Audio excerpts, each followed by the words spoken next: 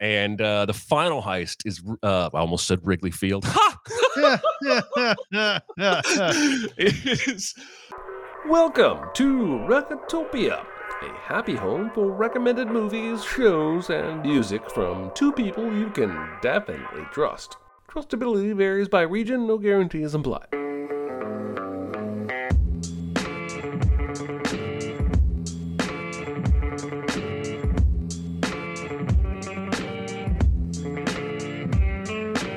Now, here are your hosts, Chris Atkinson and Jeremy Scott. You notice he's bigger than you. Yes? And younger. Yes? Bet on him if you like. I may! Hello, everybody. It is Recotopia episode 66. I'm Chris Atkinson. I'm Jeremy Scott. And hello, everybody over there in the chat who have come out here on a Tuesday to watch us talk about movies and Mountain Dew and and food. How you doing today, Jeremy? I'm doing quite well, better than average, I would say. And you? Nice. I'm doing great. All right. So, do you have any small recommends for us today? It's no big deal. Itty bitty living space. It's so small and light. It's small, it's tiny, it's petite, it's wee. I do. I really do. My wife and I took a little weekend trip, and it was hot as hell and raining the entire time. And so we spent a lot of time in our room, and we watched a couple of movies. The one that I'm going to small recommend right here is The Artifice Girl.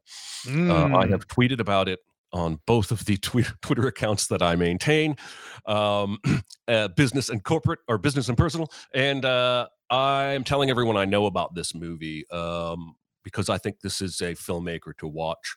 The writer, director, and star is Franklin Wright. No, Rich, R-I-T-C-H. This movie is in theaters and indie places here and there. And you can rent or buy it on Amazon, which is where I found it. And I had already seen tweets from a lot of Hollywood people that I follow about how good this movie is and to check it out. And so I don't want to say too much about this movie, but I will tell you a little bit. It's told in 3 acts. It would make an amazing play. I'm sure somebody will adapt it one day. In the first act, a man played by Franklin is brought in by 2 authorities, a man and a woman, under false pretenses, and pretty quickly realizes that he's a suspect and that they actually work for FBI-ish kind of group. And he is suspected of child pornography dissemination online because in their investigation, one username keeps coming up, connecting all of the cases, and it's his. And he fairly quickly, this is not going to be a spoiler, but this is about the last thing I'm going to tell you. Fairly quickly, he reveals that it's the opposite. He is fishing for pedophiles and anonymously sending information to these people who have been arresting these people. And there is a young female child at the center of a lot of these catfishes. And the authorities are concerned that he is misusing a child. But it's actually an AI that he's created that is that realistic and able to respond in real time via video. And that's where I'm going to stop. That scene goes on for a little bit, and then you jump ahead about 5 years, and the same 3 characters who are now working together to investigate things. And then the third act jumps ahead, gotta be 30, 40 years. Damn. And that's when Lance Henriksen comes in and starts playing the character. Nice. This engrossed me. There's only 3 sets. The camera work is minimalist. The performances are good. But what draws you in is the plot. It is perfectly timed for where we're living right now with deep fakes and chat GPT or whatever. It gave me the same kind of exit feeling that Ex Machina and Arrival gave me in Mm. terms of the themes. It's asking such important questions about humanity and autonomy and ethical questions with regard to where we are inevitably going to go, which is AI that is indiscernible from reality. And what does that mean? What does that look like? Whatever it costs to rent on Amazon, I'm pretty positive it's worth it if you think you're interested from what I've said so far. Yeah. It's an hour and a half. It's a thinker. And I just can't say enough good about it. It's really, really good. So there you go. Well, I'm definitely interested in this. I need to see this. I saw you tweeting about it, and I want to. I need to watch this because this is right up my alley. This is the type of movie that I'd love, probably. Yeah, The Artifice Girl. Go see it. Yep. Okay. I went back to 1984, Jeremy. Remember where you were in 1984?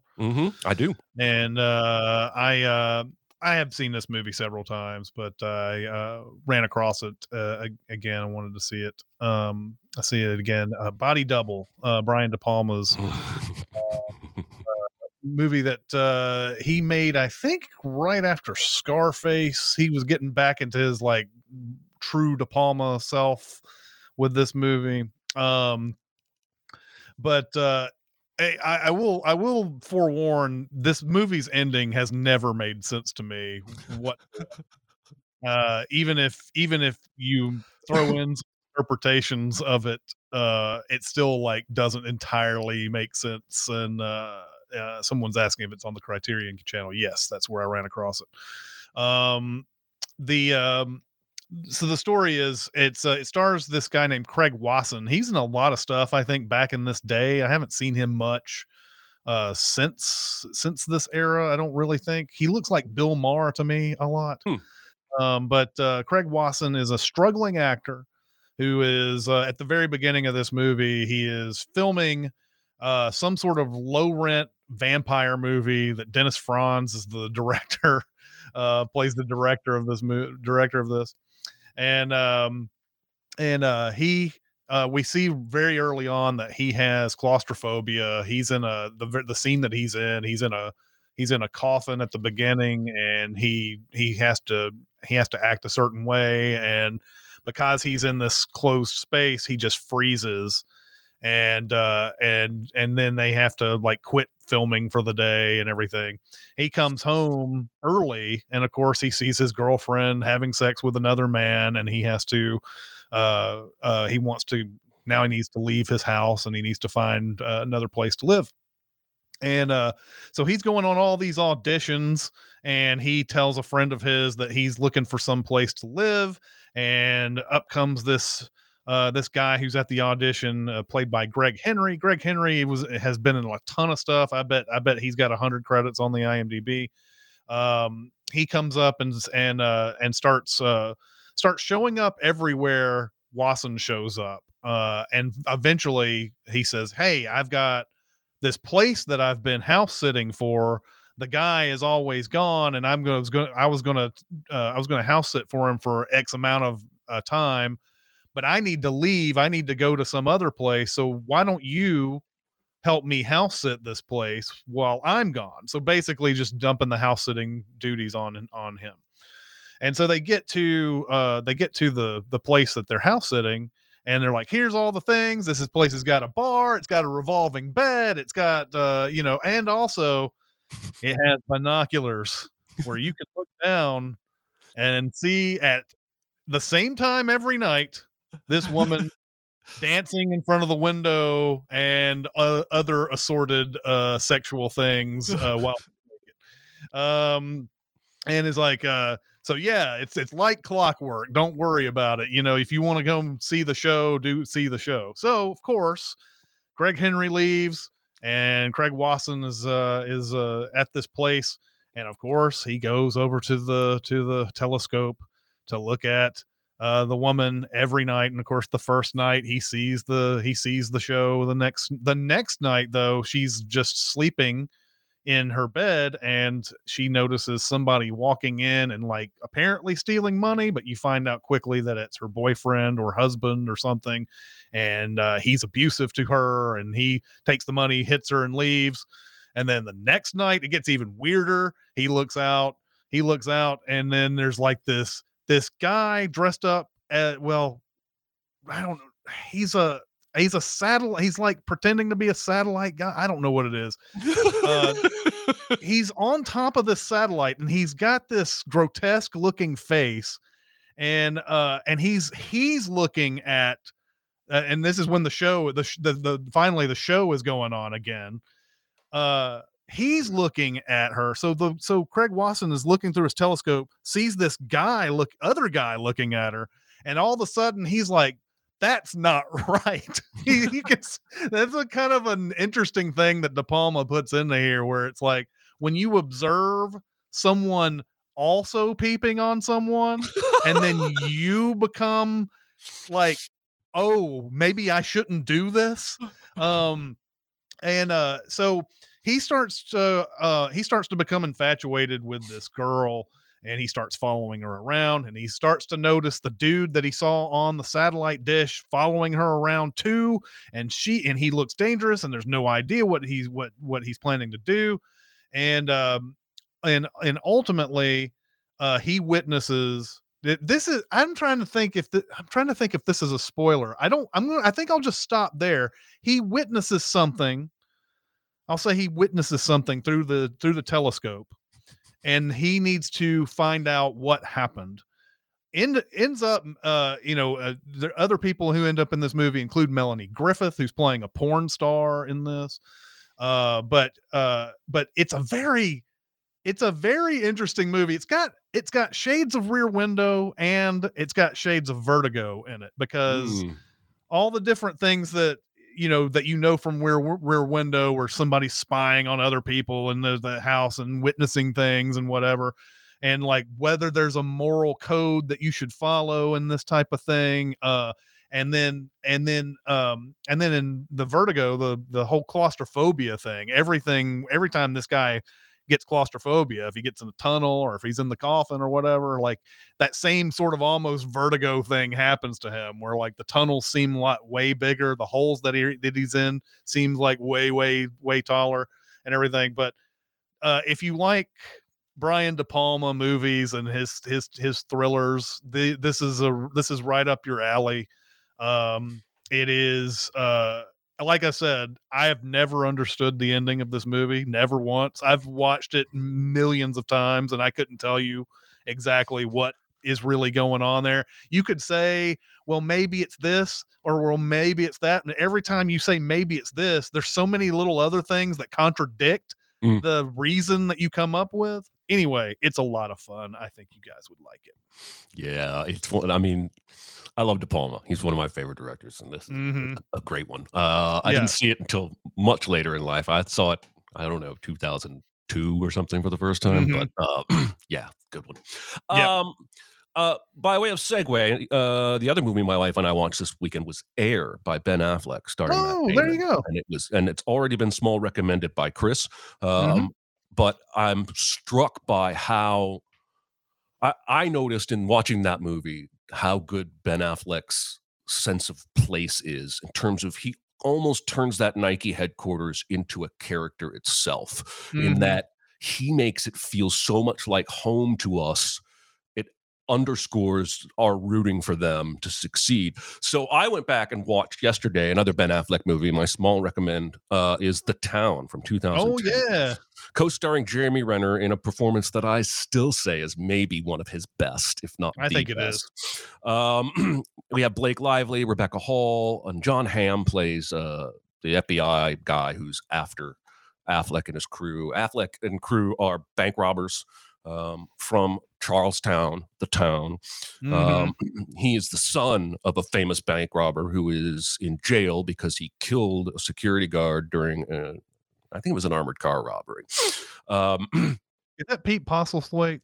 No, Pete Postlethwaite is the guy that gives them gigs. But his dad is Chris Cooper. That's right. And so there are three heists in this movie.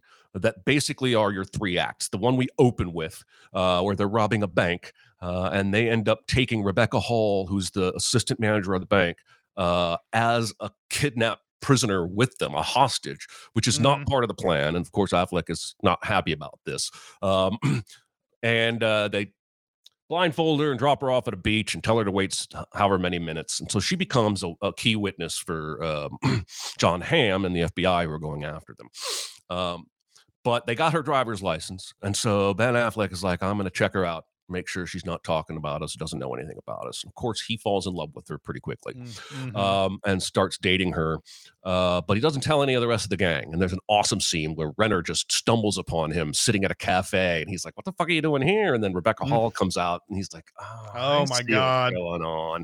yeah. And he kind of toys with Affleck in that moment.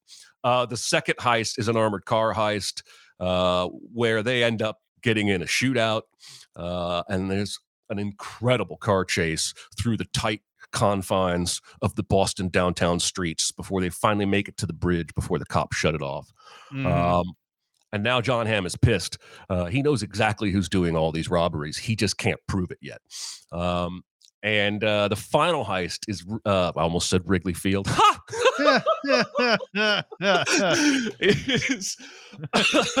is where the Boston Red Sox play. Why can't I think of the name right now? Fenway. God damn. The Cathedral, they call it. And Ben Affleck doesn't want to do it. Pete Postlethwaite basically says, I'll kill your girlfriend if you don't.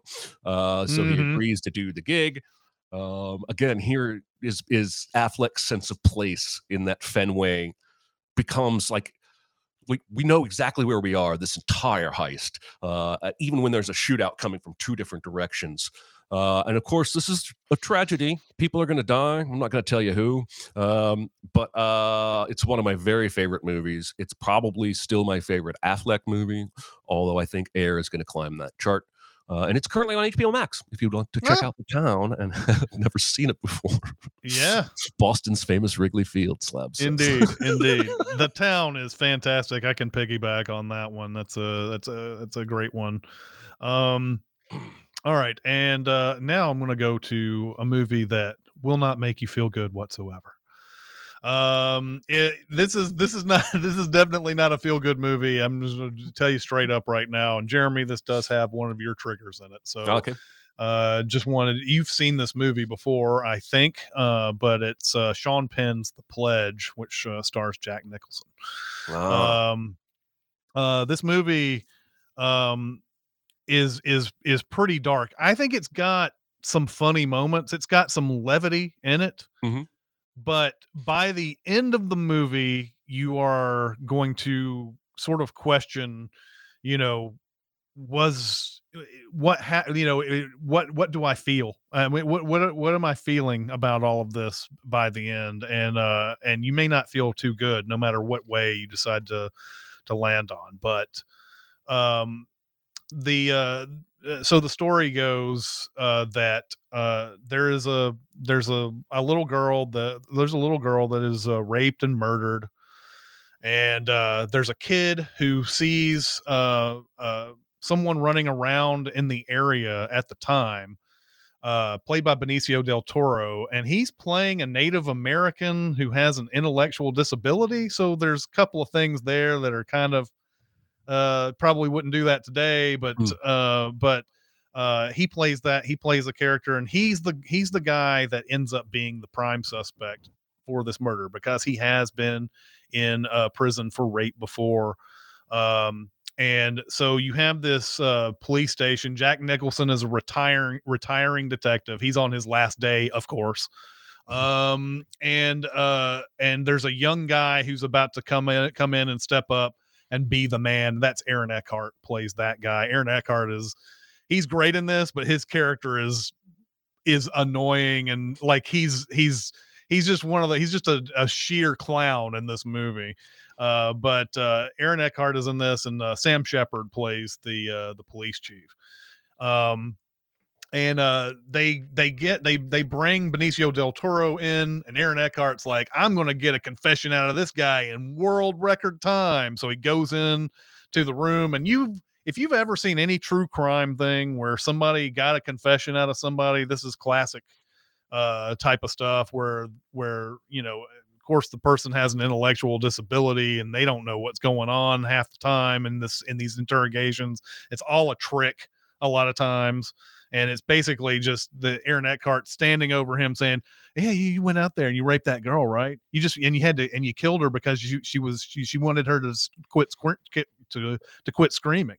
You wanted her to do that." And finally he just admits it, because when someone is pressed up against the wall, basically to try to get out of a situation, they'll just tell you whatever they want to get out of it. And so he confesses, and this is where the trigger moment comes, because he steals the gun of one of the cops, and then he threatens one of the cops, and then they all point guns at him. He ends up taking his own life in there. Now, Jack Nicholson has been watching this interrogation very closely, and he doesn't think Benicio del Toro did it at all. He thinks this confession is bullshit, and of course it is. The way it was gotten is bullshit. So there's a point where he has to go and tell the parents. Patricia Clarkson plays the mom of the murdered girl. He has to go tell the mom about her daughter. It has one of the best scenes of the movie in it, when the father says, "I'm going to go down and I'm going to see my little girl." And Jack Nicholson's like, "No, I wouldn't. I really wouldn't want to do that. I know where you're at, but you don't want to do that." And he goes, "Why wouldn't I want to see my little girl?" And he goes, "Because because all the people on the force barely dared to do it. That's how bad this was." And that stops the father in his tracks, because he knows how terrible this crime is. Patricia Clarkson basically begs him to pledge or promise that he will find whoever did this. And that sort of sets the whole thing in motion, that Jack Nicholson is going to be obsessed with this. And he goes through and he does some good investigation, but all the evidence that he comes up with, if you were an objective viewer, you would realize, just like all the detectives he's trying to take this to, this is all very circumstantial. And why would we open a case back up for it? There's the murdered girl drew a picture of a guy that was like a giant who was giving her porcupines or whatever, and he's like, "Look at this picture. She drew it before she died. It's a giant giving her porcupines." And Sam Shepard and Aaron Eckhart are like, "The fuck is this? What does this have to do with anything? You know, like, this isn't real evidence." But nevertheless, we know that he's right, because he's Jack Nicholson and he's the star of this movie. But he's triangulated a bunch of other disappearances and killings, and the victims are all similar. So he ends up pretending to continue with his retirement, essentially, and goes off into this area where all the disappearances and killings have been going on. He buys a gas station from Harry Dean Stanton. And he ends up sort of like living in this town, looking for vehicles that match the one that the girl drew in her little drawing. And he eventually starts seeing all these people, and like starts to like sort of come up with a mental Rolodex of people that are going through, and like, this could be the guy, this could be the guy, this could be the guy. Another person he runs into is Robin Wright, who has a daughter who, of course, has a similar age daughter and similar characteristics to all the murdered girls. She's in an abusive relationship. She comes to him for help. He says, "You can stay here if you want to. I don't want anything. Just help out at the gas station every once in a while and whatever." So he become like a dad to this girl, and they have this relationship that's starting up. They could even get married even. And then as the movie goes on, there is a true prime suspect that shows up in his mind, and what he does to possibly catch that suspect will have you debating whether it's right or wrong. I think it's pretty wrong. It's kind of like a Gone Baby Gone thing, where at the end where you're like, oh yeah, they did the right thing, and then you'll find somebody else who's like, no, he did the wrong thing. Yeah. But anyway, however you slice it, the movie ends not in a conventional manner, and you are going to be sitting there probably as Jack Nicholson is at the end of this movie, doing exactly what he's doing at the end of that movie. So I highly recommend this. This is going to be a big recommend at some point. I actually was going to make this a big recommend. I'll give it some time, but I'm going to reintroduce this someday. So anyway, there you go. I saw it as well as the other one I'm about to mention, but I always confuse this with The Crossing Guard. Same Jack Sean Nicholson, Penn. Sean Penn, and Robin Wright. But I don't remember it very well at all. So I will, when you make that big recommend, I will be interested to go back and see it again. Yeah. All right. I think it's time for the big recommend. I'm fine. It's just that you're so big. It's so huge. It's a good rule, but this is bigger than rules. It's bigger on the inside. Is it? I noticed. All right. Now I want to preface a couple things here. I am not going to pronounce character names, specifically the main character, the way the main character pronounces it. Because I once saw David Oyelowo interviewed last year, I think, on Kimmel, and he pronounced his name the way it would be pronounced in Africa. It was very interesting. I encourage you to go look at this. Oh, it's Fallon? Yeah. Okay. Yeah. And then Fallon starts to say it that way, and David says, don't you do it like that. That would be racist. And so I'm going to go with fully Americanized pronunciations here for Ahmed Ibn Fadlan. I'm not going to put in the extra enunciation the way he did, because I don't think I can do it correctly, and I don't want to be racist. Right. Also, I said last week, this is a 33 on Rotten Tomatoes, and I think it deserves to be up in 70s, and I still think that. But let's talk about The 13th Warrior, a movie that is clearly the competing vision of two different men. And that is its biggest failing, is that it ultimately does not feel like a cohesive vision. What we end up with, in my opinion, is a series of really cool scenes. And it doesn't quite gel the way it should. But let's get into the plot, and along the way, I'll talk about some of my favorite things. We open unnecessarily on a stormy sea with everybody getting rained on, and we see Ahmed Ibn Fadlan. All right. This is immediately flashbacked with narration to his origin in this story. He used to be a poet and a nobleman in the most beautiful city in the world, which they do not name. And he sleeps with another man's wife, which for a man who shows himself to be a very pious religious person throughout the film, kind of a sin. And he is then sent as an emissary to the north, which is basically banishment. And Omar Sharif is in this movie briefly, and he plays the friend of his father, who is also his mentor, kind of his confidant. And along the way, they get attacked by Tartans, which is basically a band of wild people.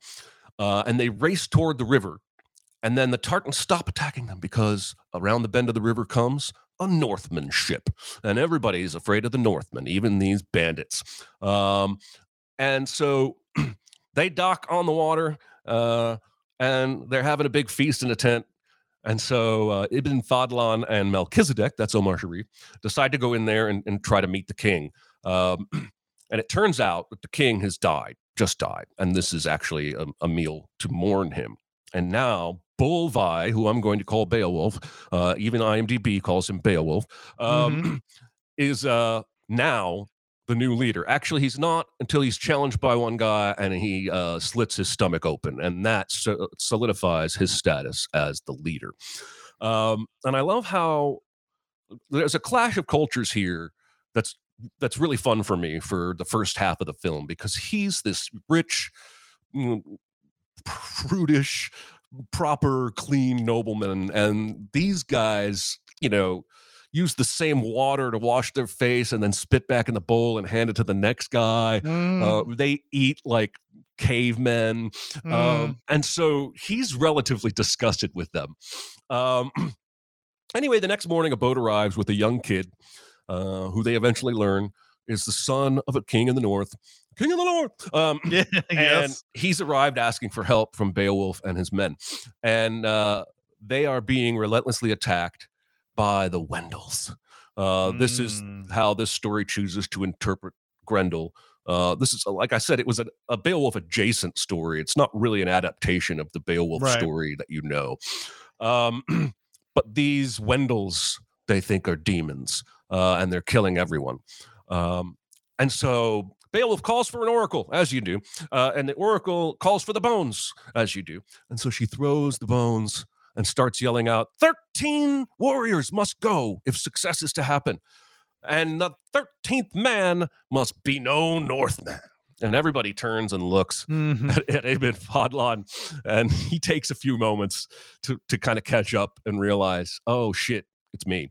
And so shortly into the journey, we get probably the standout scene in the entire film and an all-timer scene for me over a series of campfires along the journey as he watches and lip reads and starts piecing together syllables.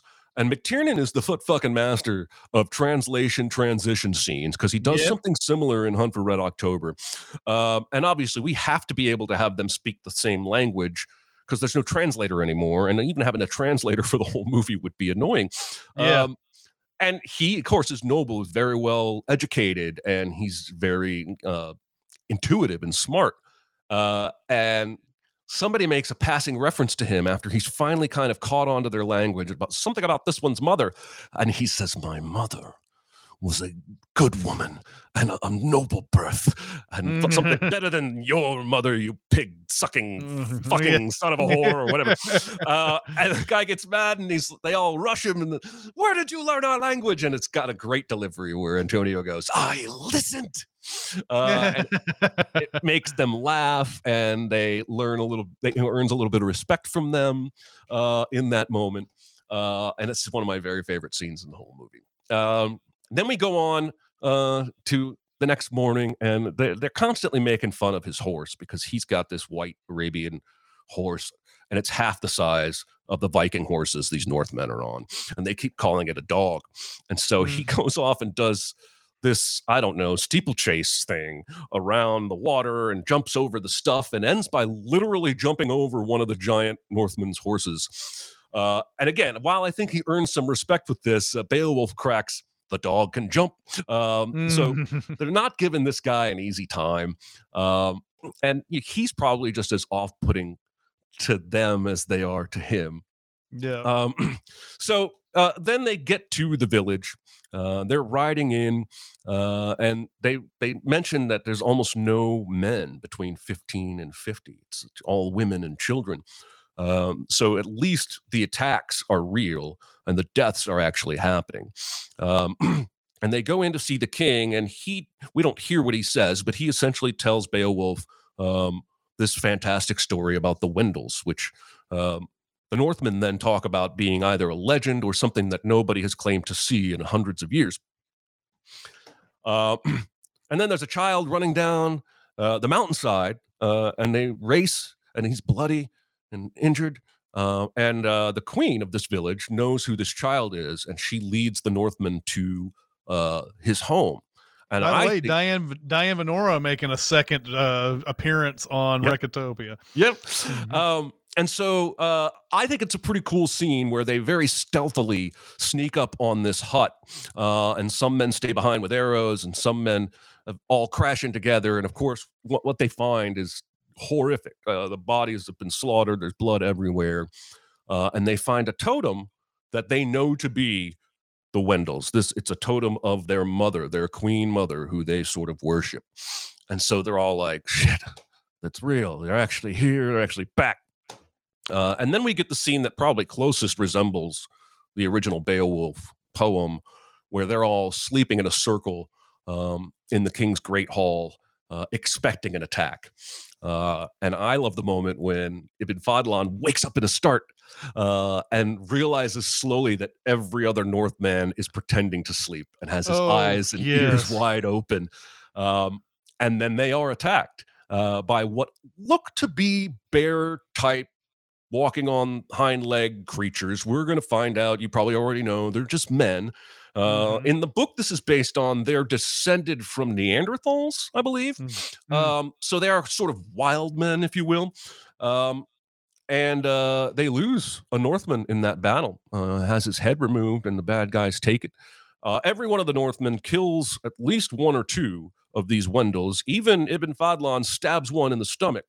But there are no bodies left behind. They take their own dead with them when they leave, which is adding to their mystique and the case for them being, I don't know, demons. At the cabin where the bodies were slaughtered, they noticed that the bodies had been gnawed because they call these people eaters of the dead, which is the original name of the film and the name of the book that it's based on.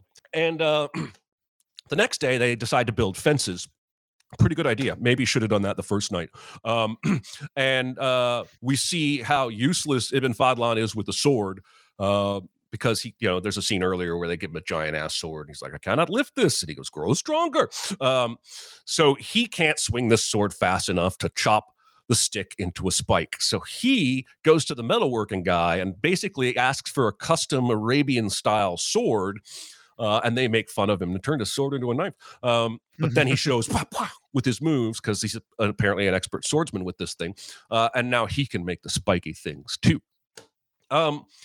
So one of the subplots of this movie that I don't need, and I think clutters it up, is this water girl nurse woman that Antonio keeps interacting with and then eventually sleeping with and then exchanging glances with. I don't need any of that. This character's journey to me doesn't need a woman at all or a love interest of any kind. He's going from A to B. We don't need any detours. But she tells him, hey, the prince of this village is conspiring against you and has the king's ear. And this is one of the weirdest, unexplained, awesome scenes I've ever seen, because Beowulf decides we got to teach that prick a lesson. And the way we're going to do it is to kill one of his men in trial by combat after an argument. And so the right-hand man, I never remember his name. He's the funniest character in the movie, though. Always has a smile on his face. He starts a fight with this guy who's twice as tall as him. And they go to trial by combat, and the guy's kicking his ass because he's Rocky Balboaing the guy, and he's waiting for one final blow where he stands up and gets out of the way and turns. It's almost mirrored in that Game of Thrones famous duel too, with Oberyn. Anyway, so he easily beats him, and Antonio's like, "What? You were toying with him? You could have beaten him all along." And he was like, "That's not the point. Now the prince has to think about things he didn't expect." And we never see the prince again. Like that plot thread is completely dropped. And I suppose the argument is they shut him down completely with his plots by this killing.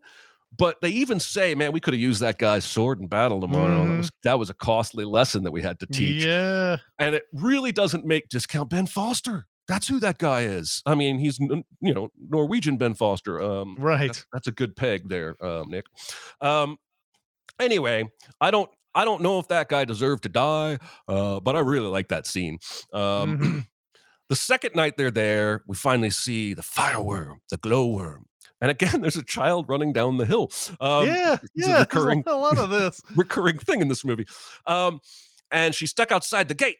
And so Ibn Fadlan goes out and rescues her. And the glowworm, from the outset, is pretty obviously a bunch of men with torches. But they continue to believe it's some kind of dragon until Ibn Fadlan comes back with the girl and says that it's just cavalry with torches. They still don't realize they're men.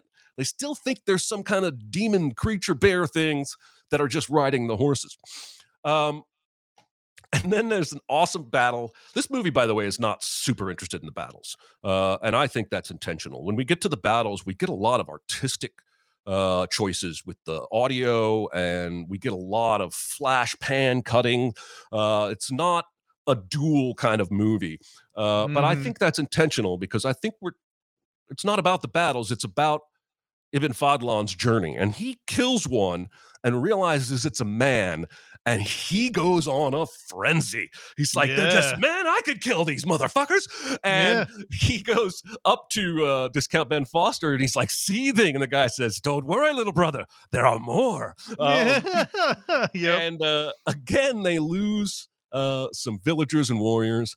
And they kill some Wendels. And at this point, Beowulf is like, we got to get proactive with these guys. We got to take the fight to them. If they're, they have to sleep sometime. And if you have to sleep, you have a lair, I think he says. And so we once again go to an oracle because they're handy in this universe. Mm-hmm. And she says, basically, here's where they are. And you have to kill the queen. And then you have to kill their leader, the leader of the warriors. If you do that, you will win. And they're like, okay, great. That's easier said than done. And then the movie kind of turns into a Goonies romancing the stone swashbuckling thing as they sneak into this cave and stealth past the sleeping Wendels. And then they are discovered just outside the queen's chamber. And Ben Foster says, Beowulf, you go kill the queen. Go on. It's all for naught if we don't kill the queen. We'll stay back and hold these men off. So Beowulf sneaks in, and the queen's no match for him, but she does dip her long fingernail claw in blood poison and scratch Beowulf before he beheads her. And so by the time he comes out, he's already stumbling and slouching. And they're now outmanned. They're about to be overrun. And they hear the sound of the surf and realize, well, this little passage here does lead to the ocean. The question is, will we die trying to swim it? Is it too long for us to swim? Is the passage wide enough for us to even fit? And we're warriors, but instead of fighting, let's swim. And this is something I've started to notice over the last 3 or 4 years in doing what we do on videos and just watching movies. The number of times people in movies dive into water in a cave on a hope without any guarantee that you're not going to die. Thankfully, they don't die. They just swim a little bit and they hold their breath and they come up in the ocean. So they go back to the village, and that's when Ibn Fadlan is informed, well, they're going to attack again tonight because we didn't kill the lead warrior yet, and we killed their queen mama, and they're going to be pissed. And so Beowulf is saying to him, I want you to write my story after I'm dead. And this is suggesting that Ibn Fadlan is the author of the Beowulf poem, because that poem in real life, the author is unknown.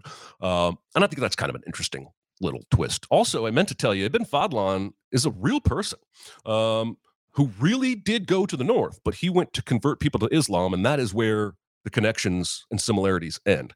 But I did think that was interesting that they chose to write this about an actual real person. So anyway, the Northmen go out to meet the oncoming army. They know they really just need to kill the leader. And then they see their hero, their boss, Beowulf, stumbling down in the mud to face battle with them. And again, movie's not terribly interested in the details of the battle, but I do love that just before this battle, they start their Northmen chant again. Lo, do I see my ancestors? And this time, Ibn Fadlan joins them. And I realize the movie is imperfect, but this is the completion of his journey. He is now a warrior. He was a poet. Now he's a warrior. And I get chills when he starts chanting that with them. There's a lot of whip pan swordplay, but we do get to see Beowulf pretty easily dispatch the leader of the Wendel army. And as foretold by the oracle, a horn sounds and the Wendel retreat. I don't know how we assume they're never going to be a problem again, because they still live pretty close and tend to eat flesh. But without their two leaders, they are disbanded. They take off, and Beowulf, in what I think is a pretty badass moment, sits down on the front fence, slams his sword in the ground, and dies. And the final thing we see is Ibn Fadlan on a boat, returning to his homeland, thankful for his growth, and writing the story of Beowulf and the Northmen. So There you go. That is my recap with some of my internal feelings about this movie. Chris, how did you feel about it walking through it this time? All right. I don't think I saw this movie ever before. This came out during the time that we were both at Hollywood 27. I believe it came out in 99, and it came out in that I think it came out around, I didn't look at the release date, but didn't it come out like in August or September or something like that? Feels like it came along, a lot of similar kind of movies or whatever going on at this time. Yeah. But, August 27th. Good call. yeah. I remember seeing the scene that you're talking about where he's reading the lips and getting the syllables and all that, and then he finally learns the language and all that. I remember that scene. So this is the first time I've watched this movie. Okay. So I like this movie. I just think that this feels like it was clearly edited and cut to death. And that's where you're talking about these badass scenes that then end up not doing anything overall. Cause I was sitting there, I knew immediately what you were talking about when you were about to say, this leads to this scene where it's awesome, but it doesn't mean anything. And I was like, you gotta be talking about this scene where they fight dude. And it's like, and there's like some idea where he's like, that after it's done, he's like, yeah, I had to make him see, I had to fight him this way because so that he would see something that he's not seeing or something like that. And I don't know. I had a hard time on that one, but I like the action in this. John McTiernan has always been very good at action, whether it's Die Hard or Predator or Hunt for October. And so I feel like the action is pretty good in this. I think the Crichton influence in this, if you've ever read Crichton, and I had Eaters of the Dead. I never read that book, but I read a whole bunch of other Crichton, like Congo, Jurassic Park, all these different ones. Me too. And one thing that about this that I think is very Michael Crichton is the idea of things that we create in our minds. It was like the things that we don't understand, we create a fantasy around them that make them even scarier than they really are. And in this case, you have these people who are putting on bear costumes and have bear claws and all this other stuff, and people who see them think they're actual like bears or demons or whatever you want to call it. And they invent an entire narrative that's not true around that. And you have to have somebody like, Antonio Banderas in here who looks at things in more empirical fashion and tells, says, hey, you know what? This is not some supernatural thing. And understanding that makes battle obviously a lot easier. You're not sitting there like, trying to figure out some weird weak point or something. It's just a man, kill them just like men. And I love how he solves problems in this. Obviously he's got a problem being an actual warrior and all this, and he gets a lot of shit for that. But if not for him, obviously they don't find this cave, and he does. I love how he sits there and he thinks about it. They think they're bears, so they probably live in caves. They probably do that's a really cool idea. I love that type of thing. I just wish that maybe this an early candidate for a super secret double feature on this movie was Kingdom of Heaven, just mainly because Kingdom of Heaven felt like a movie when you saw it in theaters. It felt like it was too edited. And then when you see the director's cut of it, you realize, wow, this is a really, really great movie they left on the cutting room floor. And this one feels like the same to me. So there's a lot of things in here that I wish could have been fleshed out a lot more. Yeah. But in the end, I found myself riveted watching this movie. So I have yet to be able to say, except for the movies that we saw in theaters, like Ambulance. Yeah. Where I could say this wasn't very good or whatever. It's just, I think this is good. It's just cut too much to death It has is. to be. It has, if you look into the trivia on IMDb and some other places, it has some of the most notoriously low screening scores of the initial McTiernan cut. What's Mhm. crazy to me, though, is that as much as I love Crichton, I mean, he created a lot of stuff that I like. ER was one of his creations, and I watched Yeah. 7 or 8 seasons of that show. I've read most of his books. But if you have really bad test screenings of a John McTiernan film, it's 1999. Do you go back to John McTiernan, director of Die Hard with a Vengeance, Hunt for Red October, Predator, and say, try again? Or do you turn to the guy whose best movies directed were in the 70s, The Great Train Robbery and Westworld? 'Cause I don't think Crichton has a directorial history, and they gave him like $40 million to go do reshoots. Really? And that's why this movie feels like this, is that it really is two people's visions trying to be stitched together. And yeah, I think the best way to describe it is it's a collection of really cool scenes that never really get cohesive together. Yeah.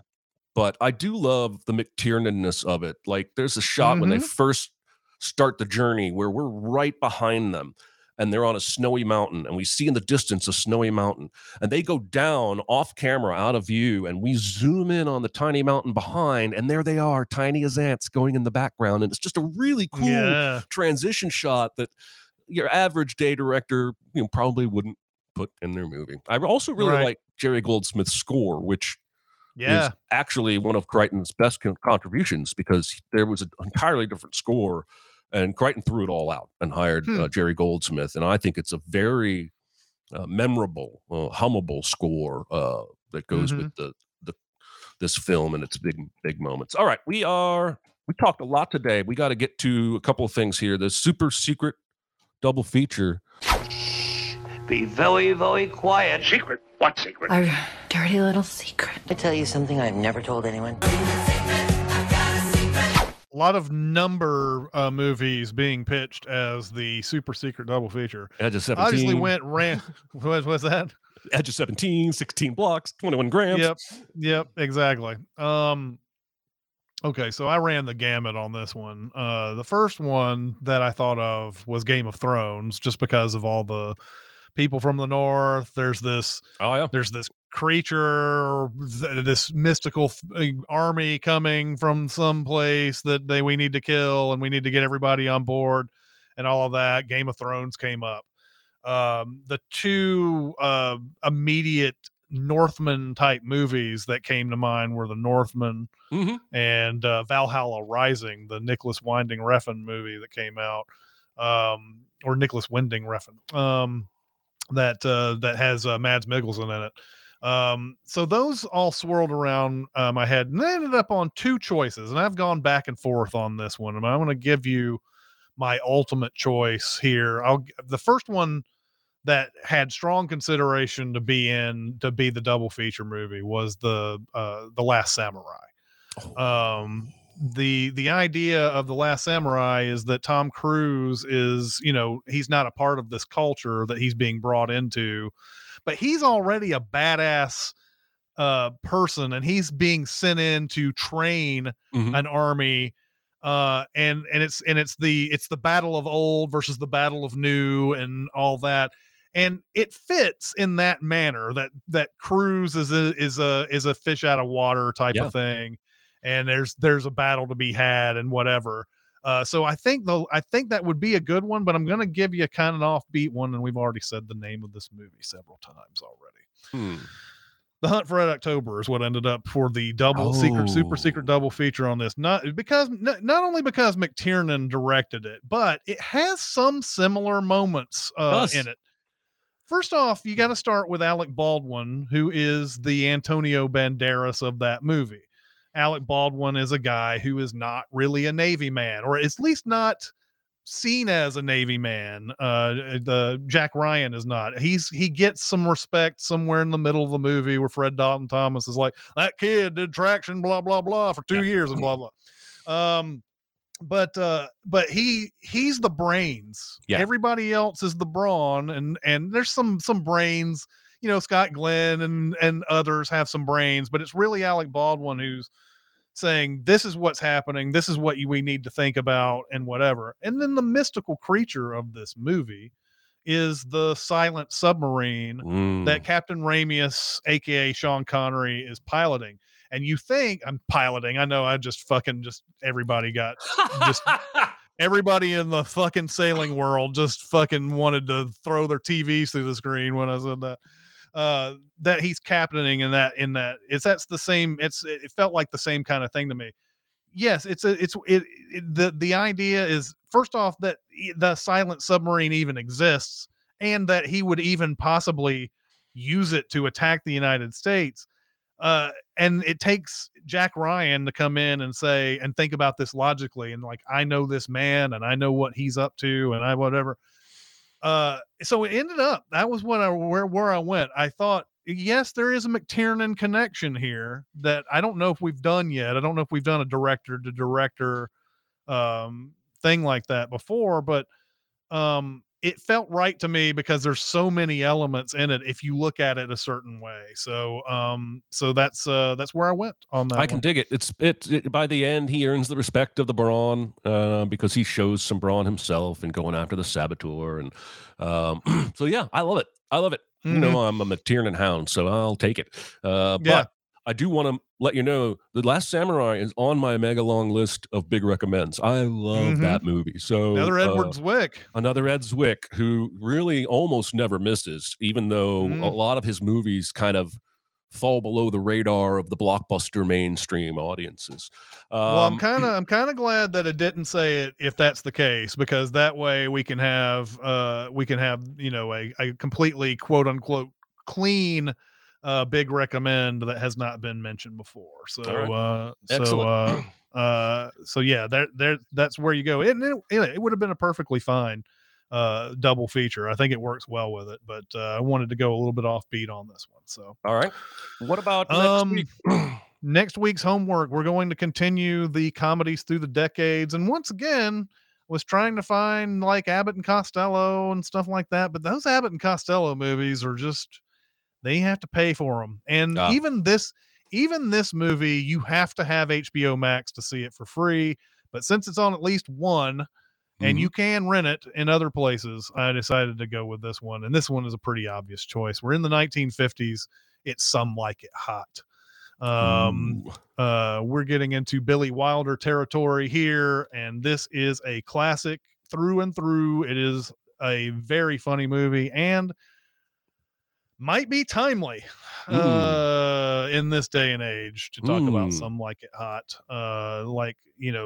You think that stuff like this didn't fly in the 50s. This was a huge hit back in the 50s. So there you go. That's the movie for next week. This is on my list of shame. I've never seen it. So one of the reasons I like doing this show is it's helping me slowly get through that list. And I'm very much looking forward to this because yes, it does have a stellar reputation. I think that's going to do it. We don't really have much time left today, but chat, as always, you guys are awesome, even when you're trolling us with numbered titles of movies. Chris, you want to take us out? Yep. All right. Well, that's going to do it for this episode. Thank you guys once again for listening to us and everything. So we haven't gotten to questions the past couple of weeks, but we will get to them again, I promise, when we're not so verbose and over talkative like we were today. Anyway, that's going to be it for this episode. We'll see you next time. Bye, everybody. Bye.